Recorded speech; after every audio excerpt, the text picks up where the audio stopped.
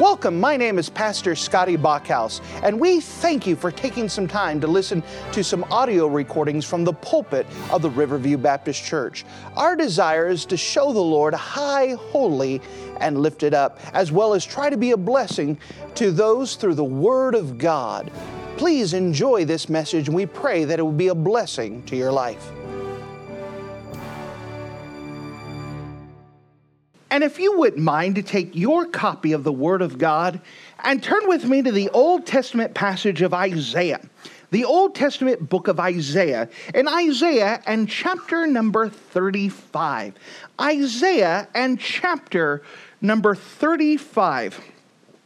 Now, as we continue to go through our studies of the millennial kingdom, we're in the part where we're starting to hit the nuts and bolts, starting to hit more of the details of what the millennial kingdom will be like.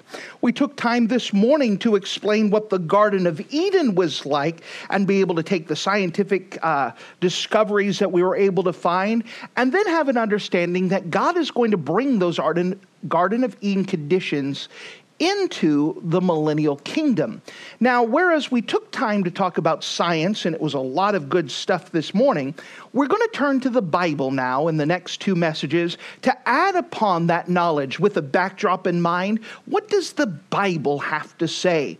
And as we turn to the book of Isaiah, you're going to find through the rest of this series that we're going to refer to Isaiah quite a bit. Why is that? Well, Isaiah puts a great emphasis on the coming of Jesus Christ.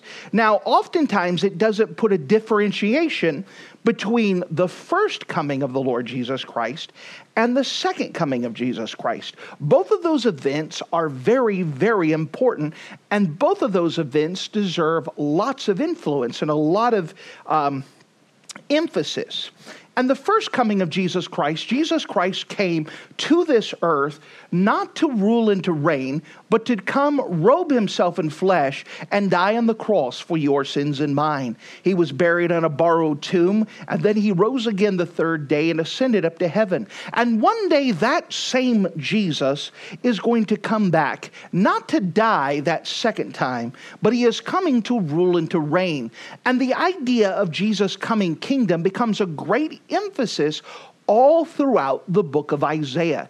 In fact, throughout the book of Isaiah, a good portion of it deals with Jesus Christ ruling and reigning and what we often call the millennial kingdom. One of these millennial kingdom passages we find in the book of Isaiah and chapter number 35. Isaiah chapter number 35. And if you don't mind, let's start together in verse 1. Isaiah chapter 35 and verse 1. The wilderness and the solitary place shall be glad for them, and the desert shall rejoice and blossom as the rose. It shall blossom abundantly and rejoice, even with joy and singing. The glory of Lebanon shall be given unto it. The excellency of Carmel and Sharon, they shall see the glory of the Lord and the excellency of our God.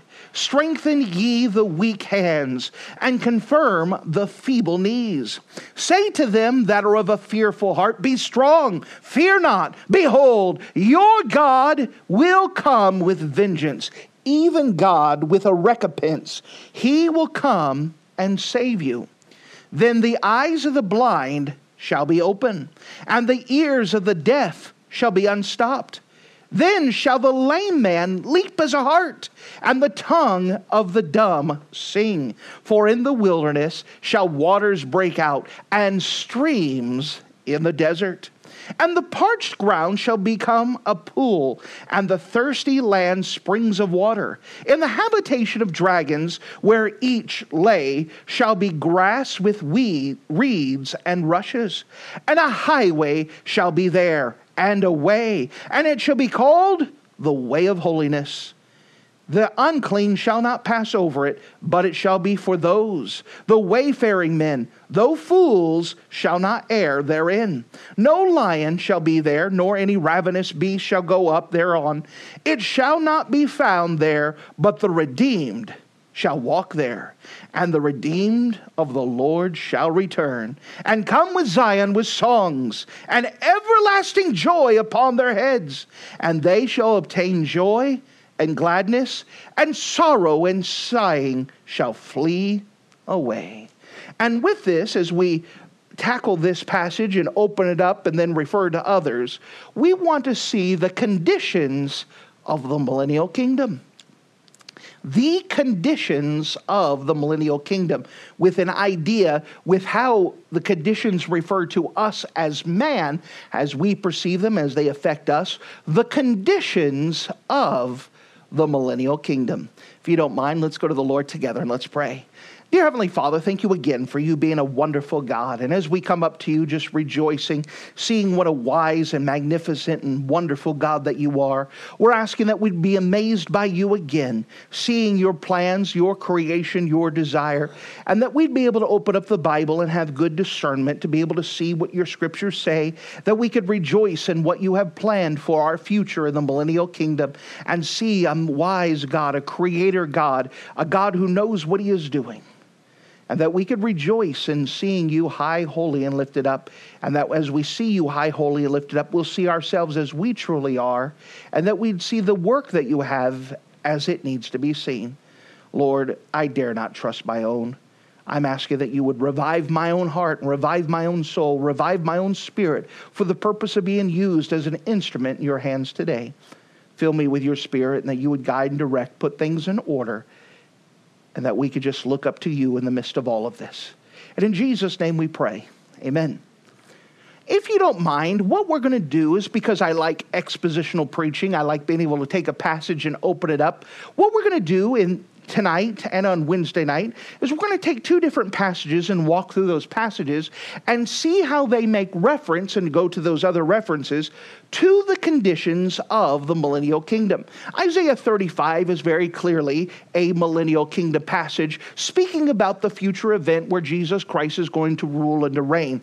And as we describe how the world is at this time, we can see that there is a lot of miracles, a lot of healing, and a lot of restoring going on during this time. If you don't mind, let's just walk through this passage and see some other things about the conditions of the earth during the millennial kingdom. The first thing I want to bring to your attention and work with you is that, first of all, God will restore Garden of Eden conditions.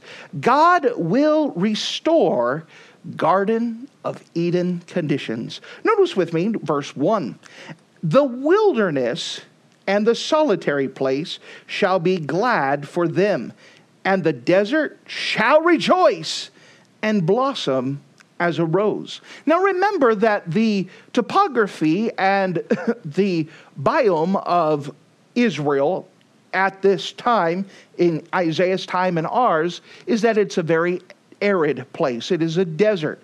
It's not a place where you're going to see a lot of green. Of course, if you add enough water, anything will turn green, but the problem is they don't have a lot of water. And so here it is referring to this place of Israel, the place of this promised land, the place where God had put here, that this wilderness. Now remember, the wilderness is a little bit different than American wilderness. We're not talking about trees and forests. The wilderness in the Bible refers to the desert. As the children of Israel were crossing the wilderness, it was a desert. And so the wilderness and the solitary place, meaning the place where nobody lives at, shall be glad for them. And the desert shall rejoice and blossom as a rose. During the millennial kingdom, when God restores the Garden of Eden conditions, we're going to see even the deserts become a place thriving, full of life. Notice with me at the end of verse 6, it says that there shall be streams in the desert, for in the wilderness shall waters break out, and streams in the desert. What a wonderful picture that God is going to restore. He's going to put streams in the desert where life will be able to spring from. Verse number 7, and the parched ground shall become a pool, and the thirsty land springs of water, in the habitation of dragons. Notice that phrase. We'll talk more about that in our creation seminar, but this is a poetical phrase that's used quite often in the Bible to carry the idea of a desert. It's a poetical term with the idea that dragons, which are lizards, reptiles, that they're usually found in the deserts, that the dragons, dinosaurs, lizards live in the desert. So the habitation of dragons, meaning that no guy's going to live there, no person's going to live out there. It's too hostile territory. That's where you're going to find the dragons at, because there's no people, plus it's warm territory. They could thrive out there. The habitation of dragons, again, long explanation before saying it's a poetical term of deserts. For the wilderness, in the habitation of dragons, where each lay shall be grass with reeds and rushes. So all of this is speaking about this desert territory is going to be restored. And instead of being a desert, it's going to be a place with streams, with life, with green, with plant. It's going to be a habitable place once again. Well, the Bible talks about this becoming the Garden of Eden conditions. Let's look at a couple different passages. We're going to do a lot of flipping back and forth. We're always coming back to Isaiah 35, but let's kind of look and see some other things. Turn with me to Ezekiel, the book of Ezekiel, chapter 36. Ezekiel chapter 36, once again, speaking about a millennial kingdom passage. We had spoken about this passage earlier, talking about the new covenant as it was restated. It was restated here in the book of Ezekiel 36.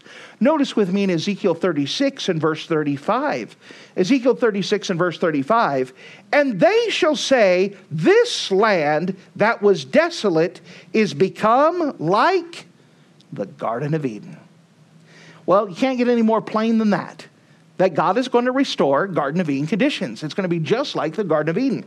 That they shall say, this land that was desolate is become like the Garden of Eden, and the waste and desolate and ruined cities shall become fenced and are inhabited. That one of the things about the Garden of Eden, or the millennial kingdom, is that God is going to reestablish the Garden of Eden conditions. Now, if we're going to talk about reestablishing Garden of Eden conditions, we need to understand what was lost during this Garden of Eden times when man was kicked out. What ruined it? What caused it? What was the curse? Well, turn back with me to the book of Genesis chapter 3. Genesis chapter 3, and let's see what was the curse that was placed on the ground. And Genesis chapter 3 should be one of those passages that just hearing the reference, you know immediately what it's speaking about. The Genesis chapter 3 records the fall of man, when the first woman ate the first man out of house and home. That what is happening in Genesis chapter 3, that because of God gave a rule, just one rule, that you can eat out of all the plants here, but just don't eat this one. This one's mine. Now, there was nothing wrong with that tree, other than God said, don't do it. By the way, that's a good lesson for us to learn. What makes anything right and wrong? Because God said it was wrong. He's the one who is our moral compass. He's the one that states what's right and wrong. That helps us, because if you try to get an argument and a debate and a logic thing, trying to explain why smoking's wrong, why drinking's wrong, why lying is wrong, people could come up with all kinds of logical reasons why you should lie. Why should I lie? Well, it's because I don't want mom to hit me when she asked if I'm fat or not. You know, we say, well, you're supposed to lie not to hurt people's feelings. And we come up with reasons why we should lie, why we should cheat, why we should do other things. What makes anything right or wrong? Because God said it was wrong.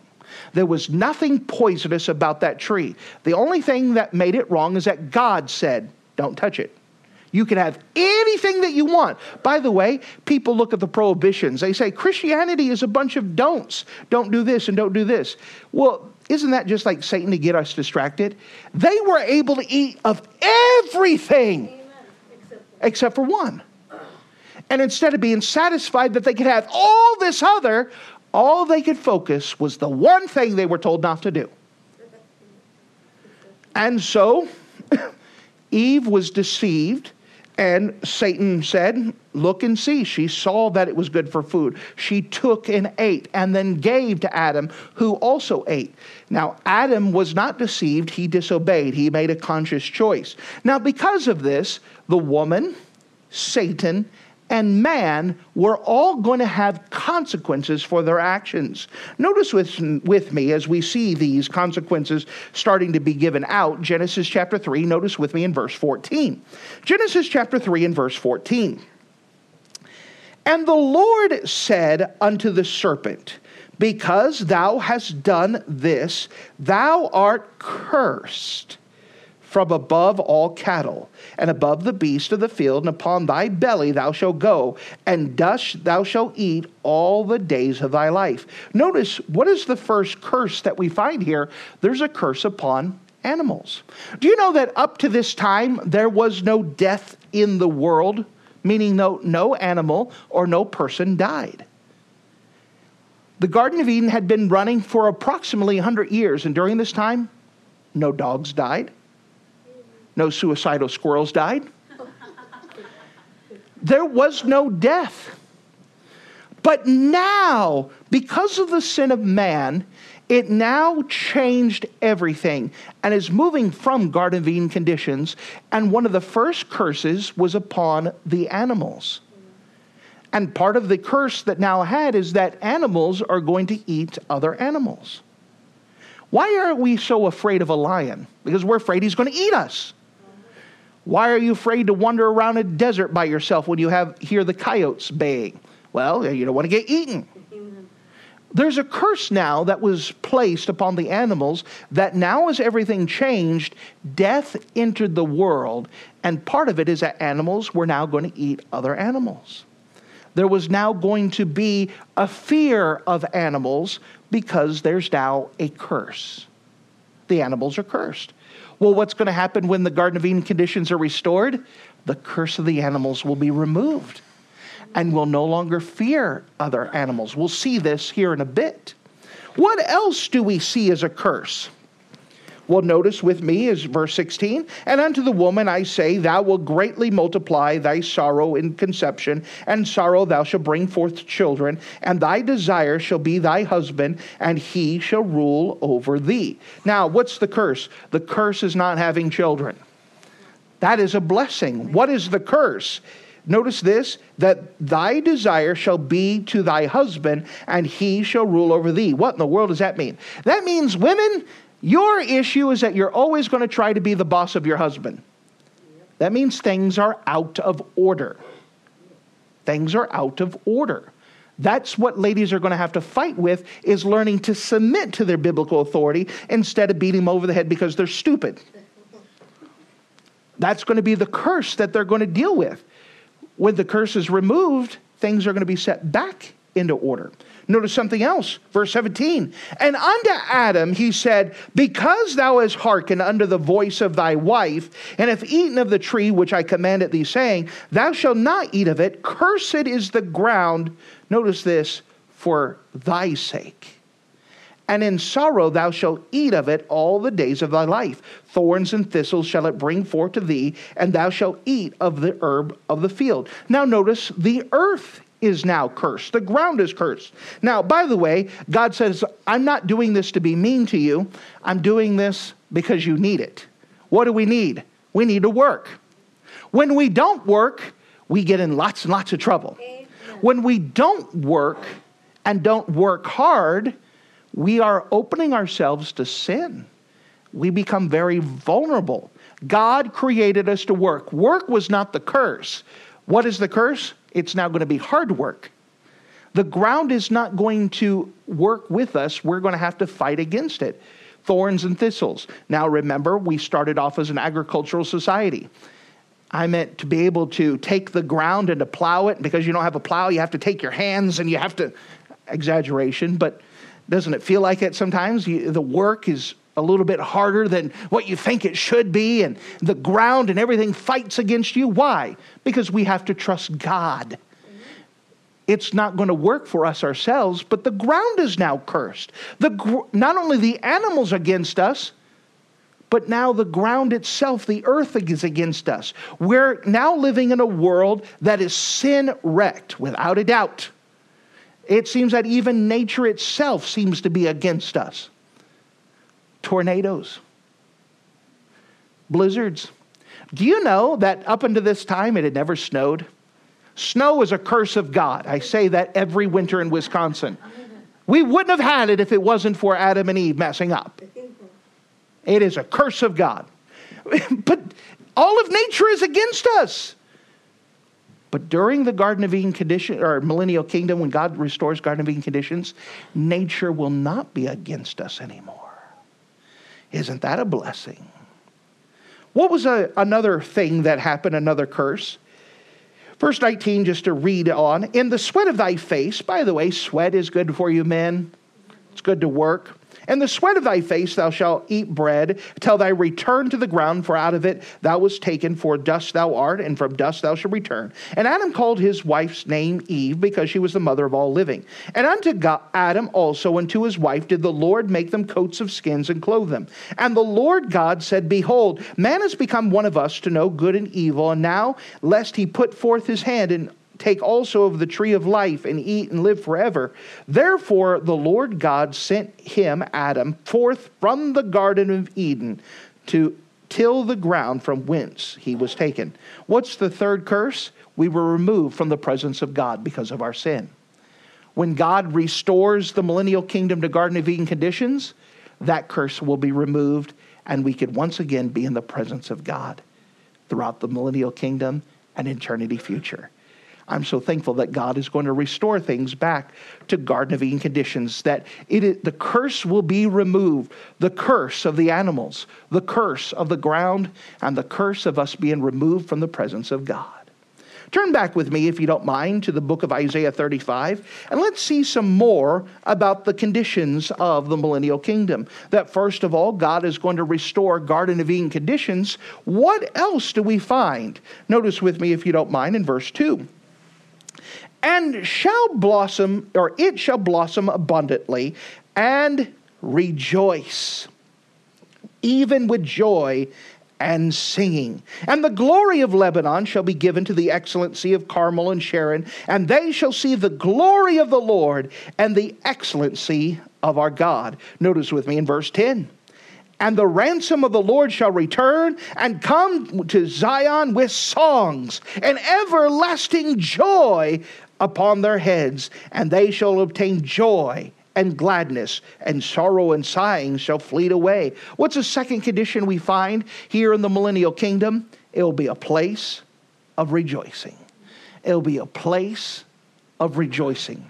You see, it's going to be a place where creation and man will both be praising God and singing glory to his name. For those of you who don't like singing, you better practice up, because you're going to do a lot of it in the millennial kingdom. That singing, by the way, is one of the best ways to show our praise and adoration to God. Whenever we refuse to sing, we are withholding glory and praise and honor to God. It is a very big thing not to sing when we have an opportunity to sing. And God makes a big deal out of it. You know what you're going to hear in the millennial kingdom? Singing. All the time you're going to hear singing. Singing, singing, singing. Rejoicing and praising God. Why? Because we're going to be there beholding a masterful, wonderful God, and we'll have no other choice but saying, wow, what a God! What a God! What a God! Notice, if you don't mind, Isaiah says quite a bit about this. Let's look at a couple of passages. Isaiah 12. Isaiah 12, the entire chapter. Chapter 12. It's only 6 verses, so don't. But notice with me Isaiah 12. And in that day, what day? The day of the millennial kingdom. That's the reference it's speaking about. And in that day thou shalt say, O Lord, I will praise thee. Though thou wast angry with me, thine anger is turned away, and thou comfortest me. Isn't that a blessing? That during the millennial kingdom, we're in Isaiah 12, we're going to be there and say, God, you were once angry with me because of my sin, but guess what? You saved me and forgave me, and oh, what a God. Isaiah 12, verse 2. Behold, God is my salvation. I will trust and be not afraid, for the Lord Jehovah is my strength and my song. He has also become my salvation. You know, that phrase that the Lord is become my strength and my song and become my salvation is used 3 times in the Bible. And here it's dealing with the millennial kingdom, that God is my strength, He's my song, and become my salvation. Notice he goes on, verse 3. Therefore, with joy, we shall draw water out of the wells of salvation. And in that day, what day? Millennial kingdom. In that day shall ye say, praise the Lord. Call upon His name. Declare His doings among the people. Make mention that His name is exalted. Sing unto the Lord. Why? For He hath done excellent things. This is known in all of the earth. Cry out and shout, thou inhabitant of Zion, for great is the Holy One of Israel in the midst of thee. Oh, what are we going to do in the millennial kingdom? It's going to be a place of rejoicing. Turn with me to Isaiah 14. Isaiah 14, and notice with me in verse 7. Isaiah 14, verse 7. The whole earth is at rest and is quiet. They break forth into singing. You know what happens when you get a quiet lull in the millennial kingdom? We're going to break out with singing and rejoicing. What a wonderful God. Turn with me, if you don't mind, to Isaiah 25. Told you Isaiah is full of the millennial kingdom passages. Isaiah 25. Isaiah 25, and notice with me, if you don't mind, in verse number 8. Isaiah 25, verse 8. He will swallow up death in victory, and the Lord God will wipe away tears from off the faces. And the rebuke of His people shall He take away from off the earth. The Lord hath spoken it. And it shall be said in that day, what day? The millennial kingdom, the day that God's doing all of this. Lo, this is our God. We have waited for Him, and He will save us. This is the Lord. We have waited for Him, and we will be glad and rejoice in His salvation. Why are we going to glad and rejoice? Because this is the fulfillment of His promise for us, that not only is He going to save us, but He is going to bring us with Him, restore us, give us a brand new body, and allow us to live with Him in His presence. That's enough to sing about, enough to rejoice about. We'll turn back with me to Isaiah 35 and let's see some more about the conditions of the millennial kingdom. That first of all, God is going to restore Garden of Eden conditions, going to remove the curse. It's going to be a place of rejoicing, that every chance we get, we're going to sing and praises to God. We're going to rejoice in Him. It's going to be a place just known for rejoicing. Turn with me, if you don't mind, to Isaiah 35 again. And notice with me in verse number 3. Strengthen ye the weak hands, and confirm the feeble knees. Say unto them that are of a fearful heart, be strong, fear not. Behold, your God will come with vengeance, even to God with a recompense, and He will come and save you. Notice with me verse 9. No lion shall be there, nor any ravenous beast shall go up thereon, and it shall not be found there, but the redeemed shall walk there. All of these passages here is giving the idea that it is a place of peace. Something about the millennial kingdom that deals with the conditions that deal with us, it's going to be a place of peace. You'll have no reason to fear there. Let's see what the Bible has to say about this idea of being a place of peace throughout the Bible. Again, we're sticking with Isaiah, Isaiah chapter 2. Isaiah chapter 2. Notice with me Isaiah chapter 2 and verse number 4. Isaiah chapter 2 and verse 4. And He shall judge among the nations, and they shall rebuke many people, and they shall beat their swords into plowshares, and their spears into pruning hooks. And nation shall not lift up sword against nation, neither shall they learn war anymore. You want to know about the millennial kingdom? We don't need weapons. Why? We're not going to fight. There's no more nation versus nation. There's no reason to have to defend yourself. It will be a place of peace. Notice with me Isaiah chapter 11. Isaiah chapter 11. Isaiah chapter 11, notice with me in verse 6. Isaiah chapter 11, verse 6. The wolf shall dwell with the lamb. How long do you think that would last in today's economy, today's society? Not long, the wolf would have supper. But again, because the curse is removed from the animals, that it's going to be a place of peace even among the animals. The wolf shall dwell with the lamb, and the leopard shall lie down with the kid. This is a goat. And the calf and the young lion and the fatling together. Could you imagine the baby cow laying right next to the lion and spending time together and it lives? That's what it's going to be like in the millennial kingdom when the curse is removed. And a little child shall lead them. Can you imagine that?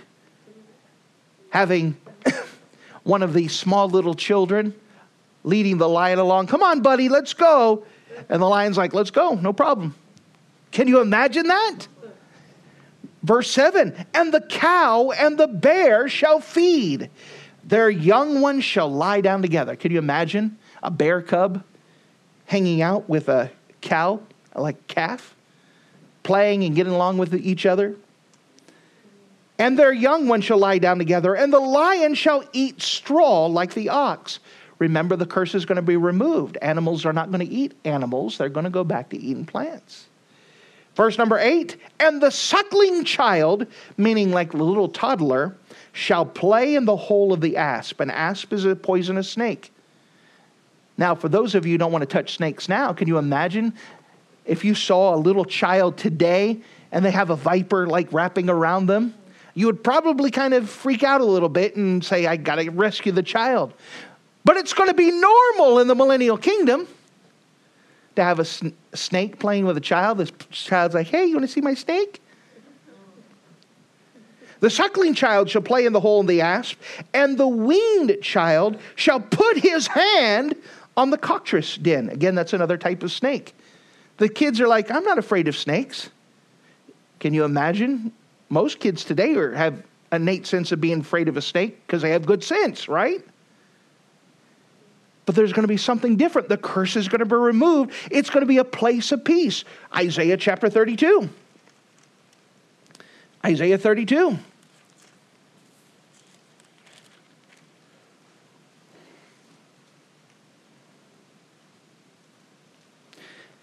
Isaiah 32. Notice with me in verse 17.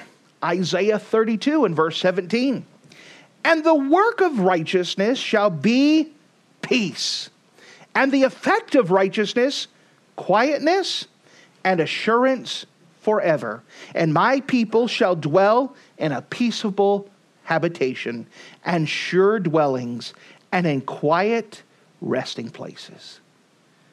What's going to be the millennial kingdom? What is it going to be like? It's going to be a place of peace. You don't have to worry about war. You don't have to worry about animals. You don't have to worry about attacking or bandits, robbers, terrorists. You're going to dwell in a peaceable habitation. You'll be able to take a nap and don't have to worry about whether the door is locked. You don't have to worry about whether the keys are in the vehicle or not. It's going to be a place of peace. Look with me in Isaiah chapter 54. Isaiah chapter 54.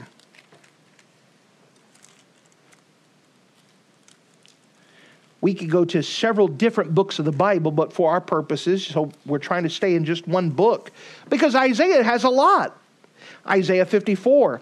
Notice with me, if you don't mind, Isaiah 54, and notice with me verse 13. And all thy children shall be taught of the Lord, and great shall be the peace of thy children. You know, one thing's about parents. In fact, I said this statement, I did not know what fear was until I became a parent. Then you start having a lot of things to worry about. You start worrying about things that you probably shouldn't worry about.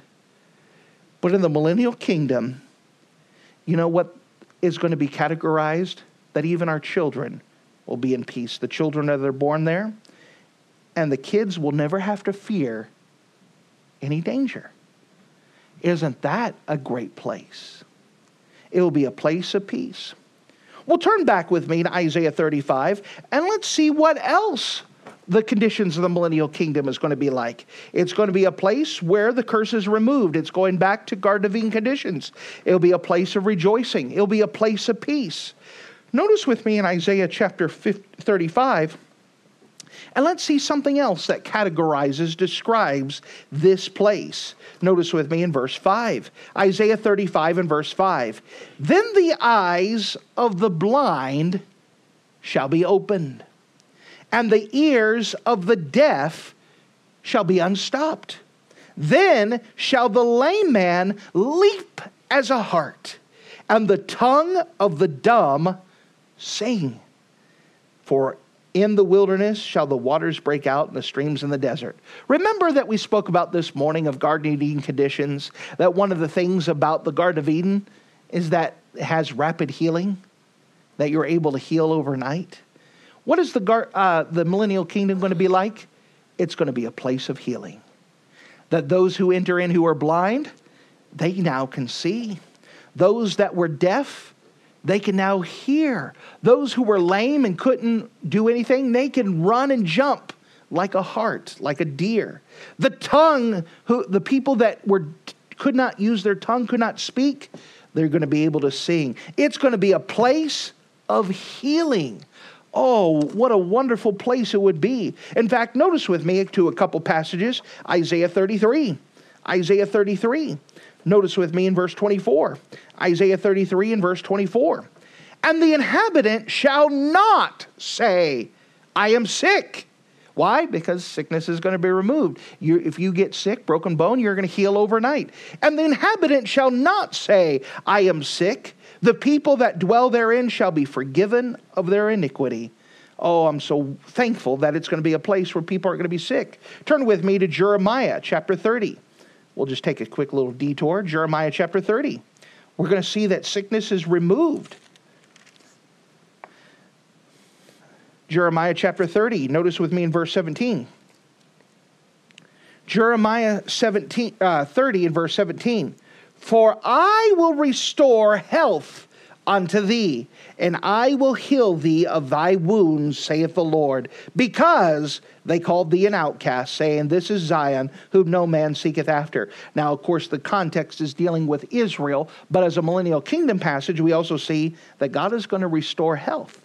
It's going to be a place of healing. Turn with me to Isaiah 29. Isaiah 29.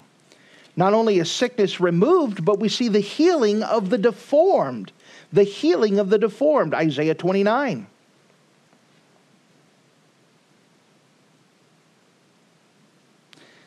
Isaiah 29. Turn with me, if you don't mind, to Isaiah 29, verse 17. It is not yet a very little while, and Lebanon shall be turned into a fruitful field, and the fruitful field shall be esteemed as a forest. And in that day, what day? This millennial kingdom. In that day shall the deaf hear the words of the book, and the eyes of the blind shall see out of obscurity and out of darkness. And the meek also shall increase their joy in the Lord, and the poor among them shall rejoice in the Holy One of Israel. What's going to happen in the millennial kingdom is that the healing of the deformed, sickness is going to be removed. It is going to be a place of healing. What else is the millennial kingdom going to be like? Well, turn back with me to Isaiah 35. Isaiah 35, let's see more about what this passage says. Turn with me, if you don't mind. Isaiah 35, verse 8. Isaiah 35, verse 8. And a highway shall be there, and a way, and it shall be called the way of holiness. What is this place going to be categorized as? It will be a place of holiness. It will be a place of holiness. We see that about the millennial kingdom. Turn with me to Isaiah chapter 4. Isaiah chapter 4. Isaiah chapter 4, notice with me, if you don't mind, in verse number 3. Isaiah chapter 4 and in verse number 3. And it shall come to pass that he that is left in Zion and he that remaineth in Jerusalem shall be called holy, even every one that is written among the living in Jerusalem. And when the Lord shall have washed away the filth of the daughters of Zion, and shall have purged the blood of Jerusalem from the midst thereof by the spirit of judgment and by the spirit of burning. What we see here is that there's going to be a cleansing, and from that, people shall be purified and called holy. What is the idea of holy? The idea of holy is that God bringing us to the place, lifting us up to Him and to His standard instead of the filth and muck where we're at. What's going to happen is that instead of living down in the basement, we're going to be lifted up to be like Jesus and live like Him and talk like Him and enjoy the things like Him. Oh, it's going to be a place of healing. Notice, if you don't mind, as we continue on, and Isaiah 35. Isaiah 35. So we're talking about some of the conditions of the millennial kingdom. And we're just taking one chapter and just walking through it. We're going to take another chapter on Wednesday. But we're just walking through and just seeing some of these characteristics of the millennial kingdom. Notice, if you don't mind, we see some more. Notice with me in verse number 9. Isaiah 35 and verse 9. No lion shall be there, nor any ravenous beast shall go up thereon. It shall not be found there, but the redeemed shall walk there. And the ransomed of the Lord shall return and come to Zion. Remember, Zion is a fancy name for Jerusalem. And shall come to Zion with songs and everlasting joy upon their heads. And they shall obtain joy and gladness, and sorrow and sighing shall flee away. What's another characteristic of the millennial kingdom? It'll be a place of the redeemed and the ransomed. The redeemed carries the idea that we have been purchased with the blood of Jesus Christ. We've been bought with a price. We have been forgiven of our sins. Our sin debt has been taken care of. The idea of ransomed is another picture of the same thing, that we, in order to be to go to God, we had to be purchased. If you could imagine, a ransom is where someone was kidnapped. We were kidnapped because of sin. Jesus paid the ransom, and He has now retrieved us back. He has purchased us with a price. What is the millennial kingdom going to be like? It's going to be the place where the redeemed and the ransomed live. Those who have accepted Jesus Christ as their personal Savior. Turn with me, if you don't mind, to Isaiah 51. See what else the Bible has to say about this. Isaiah 51. Isaiah 51 and verse 11. Isaiah 51 and verse 11 is a song that many people are familiar singing. Isaiah 51 and verse 11. It says, therefore the redeemed of the Lord shall return and come with singing unto Zion, and everlasting joy shall be upon their heads. They shall obtain gladness and joy, and sorrow and mourning shall flee away. Oh, what is it going to be like? It's going to be the place of the ransomed, the redeemed. Therefore the redeemed of the Lord shall return and come with singing unto Zion, with everlasting joy. Now, think about this. The millennial kingdom is going to be the place for the ransom and the redeemed. Well, if the way that you get into the millennial kingdom is to be redeemed, have you been redeemed? And if you've been redeemed, who are you bringing with you? Have you been reaching out? Because this is available for everyone. The millennial kingdom is not an exclusive club. It's open to everyone. All they have to do is be redeemed by the blood of the Lamb. That anyone and everyone can go. You don't have to pay $1 million to go. You don't have to be a perfect person to go. All you have to do, the requirement is that you're a sinner saved by grace. We know lots of sinners. You work with them. You live with them. And every single one of them can go. None of them are disqualified if they accept Jesus Christ as their Savior for the forgiveness of their sins. Who are you inviting to come with you? One last passage, if you wouldn't mind, Isaiah 42. Isaiah 42.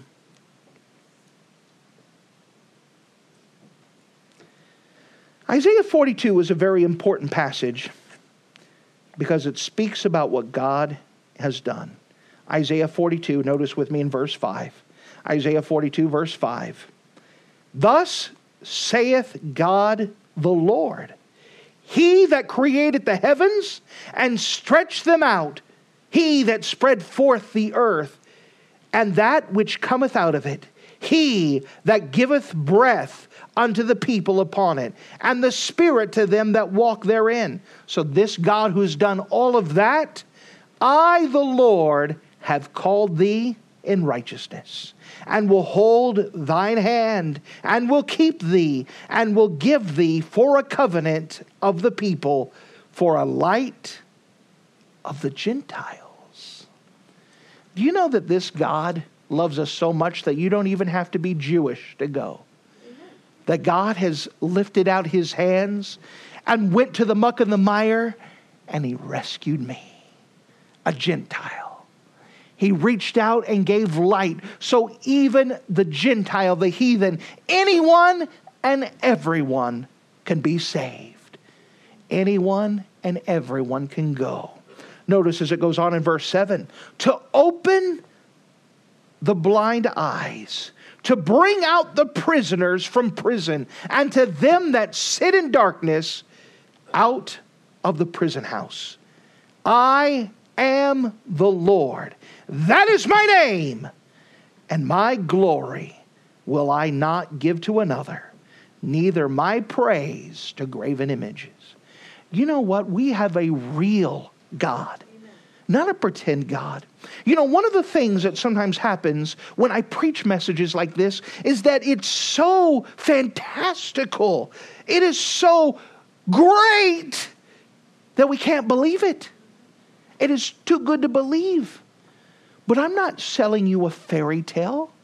I'm not telling you a good story.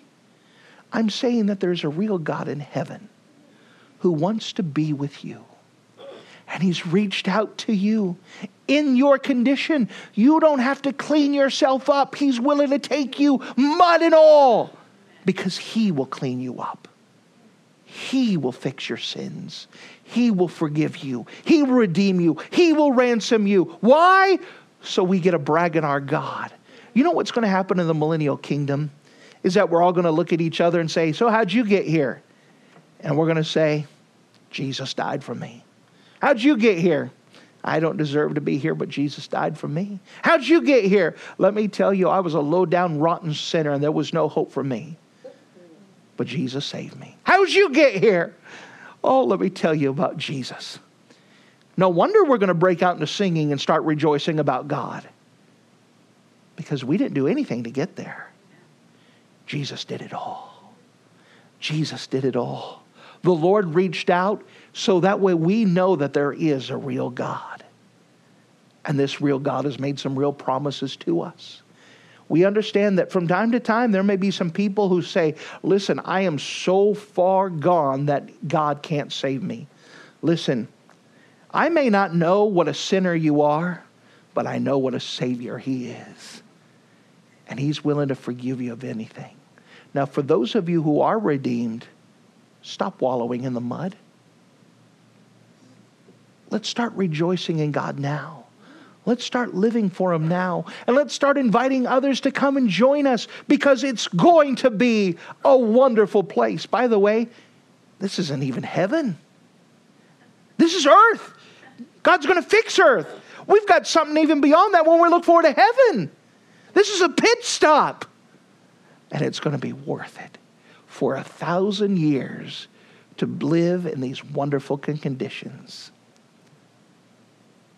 And by the way, God even describes more, and we'll describe more about it on Wednesday.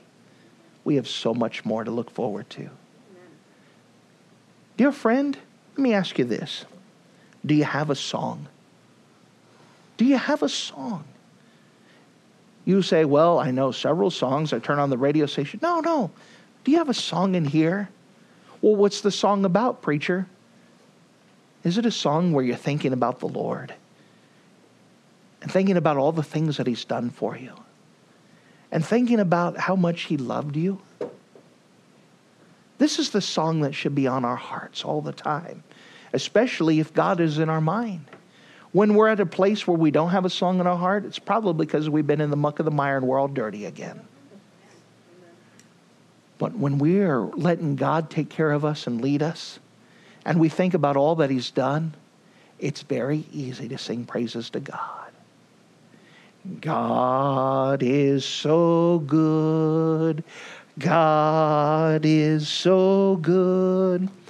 God is so good. He's so good to me. Do you have a song in your heart? Are you able to rejoice? Let me tell you, you better get some practice in. For 1,000 years, we're going to be in a place where we're singing praises to Him. Let's go to the Lord and let's talk to Him now. Dear Heavenly Father, thank you again for you being a wonderful God. And again, thank you for being such a great God that you told us about this wonderful place, that you gave so much scripture to describe what this place is going to be like and what we can expect. And if there was one thing that we could say, it's going to be a place of rejoicing. Oh Lord, there's going to be peace and there's going to be healing.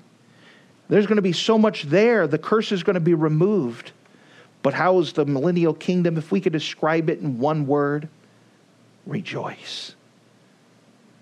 Oh, there's going to be a lot of praises and a lot of singing.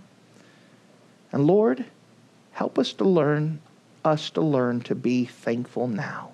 Help us to learn to rejoice in you now for all the miracles and the wonderful things you have already done in our life. Help us to be a rejoicing people. Dear friend, when's the last time you really took time to thank God? When's the last time you just got just you and Him and you just started counting your blessings, naming them one by one? You just took the time to say, God, thank you for this. Thank you for my salvation. Thank you for being good for me. Thank you for letting me have something to eat. Thank you for letting me have a good church to go to. Thank you for letting me. When's the last time you just were a thankful person? We're going to do it a lot in the millennial kingdom. But I think it would be good for us now just to sit down and rejoice in Him. Thank you for listening to this audio message. This is Pastor Scotty Bachhaus, and I encourage you to take this information that you just received and make a specific decision to follow after the Lord. If you don't know Jesus Christ as your Savior, let me beg you to take the time to receive Jesus Christ for the forgiveness of your sins. If you are saved, I encourage you to make a decision in your life to help you get closer with the Lord. If there's anything specific we can do to be a blessing or to pray for you, we encourage you. Look us up on the internet at riverviewbc.com. Once again, that's riverviewbc.com. Or if you would prefer to call us, you could give us a call at area code 920-530-6308. Once again, that number is 920-530-6308. If there's anything we can do to be a blessing or an encouragement to you, please let us know. We would love to make ourselves available. Thank you.